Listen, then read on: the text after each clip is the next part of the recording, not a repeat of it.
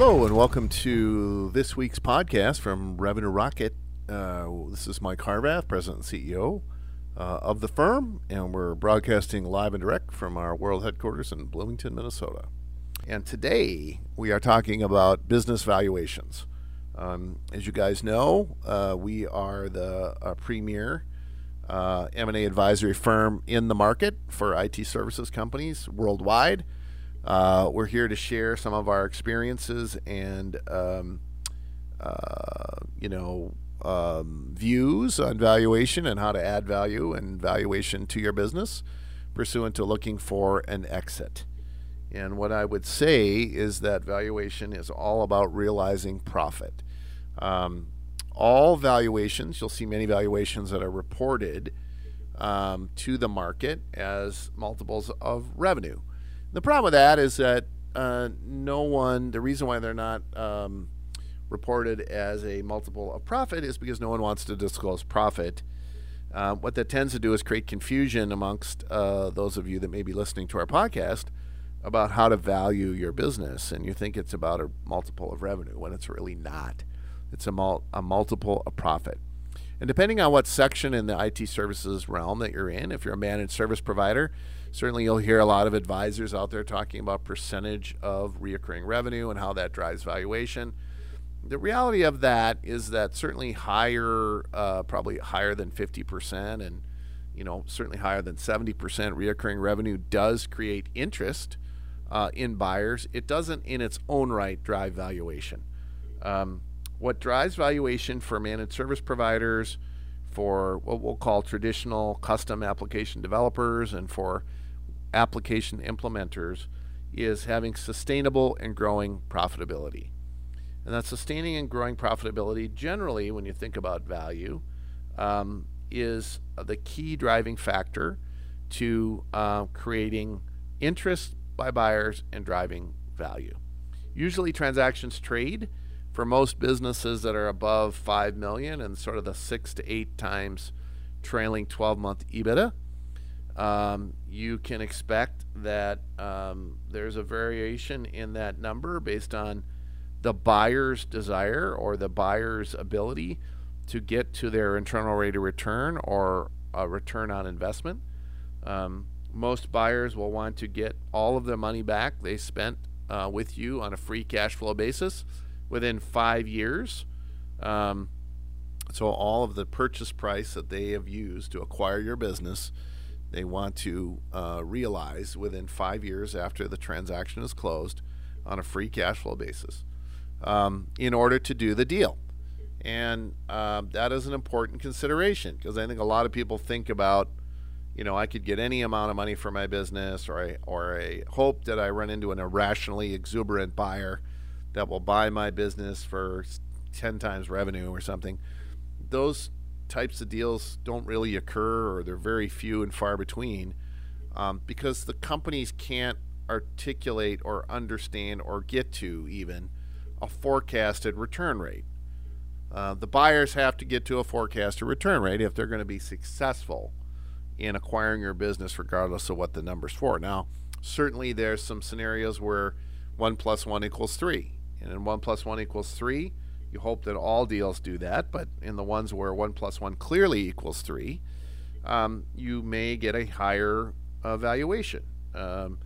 Because if you can get to a place together, either firm can't get alone, then it can drive some synergies that would drive valuation. But understand that if you're a seller, you have to be thinking a lot like a buyer, and how they're going to get a return rate, and ultimately that will drive a valuation discussion.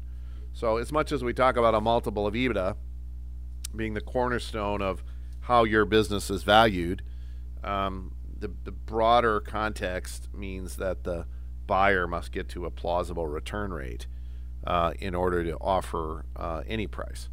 The only true metric that's meaningful for valuation is when you have a willing buyer and a willing seller come together and agree on a purchase price. It doesn't have to do with a multiple of EBITDA. It doesn't even have to do with the spreadsheet math associated with evaluation. Those are all interesting discussions, right? And you'll see certifications out there for a certified valuation consultant, or an accounting firm might say they do a valuation in a certain way, and these are all interesting points of light. We here at Revenue Rocket do about 400 valuations a year. We do a lot of valuations a year for IT services companies. That experience gives us perspective. If you listen to our last podcast, we talked about the luxury of perspective. I'd encourage you to go back and listen to that. In essence, that perspective of doing this high number of valuations allows us to be pretty darn accurate with what we call market-based price. Market-based price is what a typical buyer would be willing to pay, what a typical seller could be willing to accept for a sale of their business. And those models tend to drive that. But when push comes to shove, the only real valuation of the business is when you have a real buyer willing to buy a real seller, and they come together on price. So there's a fair amount of moving parts here. Just to review, typically you can expect your business to be worth about 6 to 8 times trailing 12 months EBITDA. Typically, you want to kind of walk a mile in the shoes of a buyer if you're a buyer, or walk in the mile of the shoes of the seller if you're vice versa. You're a buyer looking at a seller. Buyers need to get to a plausible return rate, or they're not going to make an offer to buy your business. And so that impacts kind of the ditches, if you will, or the bounds of which a deal could get offered. And just to repeat, most buyers want to see a return rate that's in excess of a 5-year return based on a free cash flow basis. And then more importantly, as you think about valuation, you have to really have a willing buyer and a willing seller coming together on an actual deal to set the market, or set MBP, as we call it, market-based price, so that you can understand that. You need to be able to track those transactions like we do here at Revenue Rocket, so we know where the market stands, so we can advise our clients on how to build value into their businesses if they're a seller, how to think about doing an acquisition if they're a buyer. And we certainly advise both groups on how to optimize deals for their respective role, whether it be as a buyer or as a seller.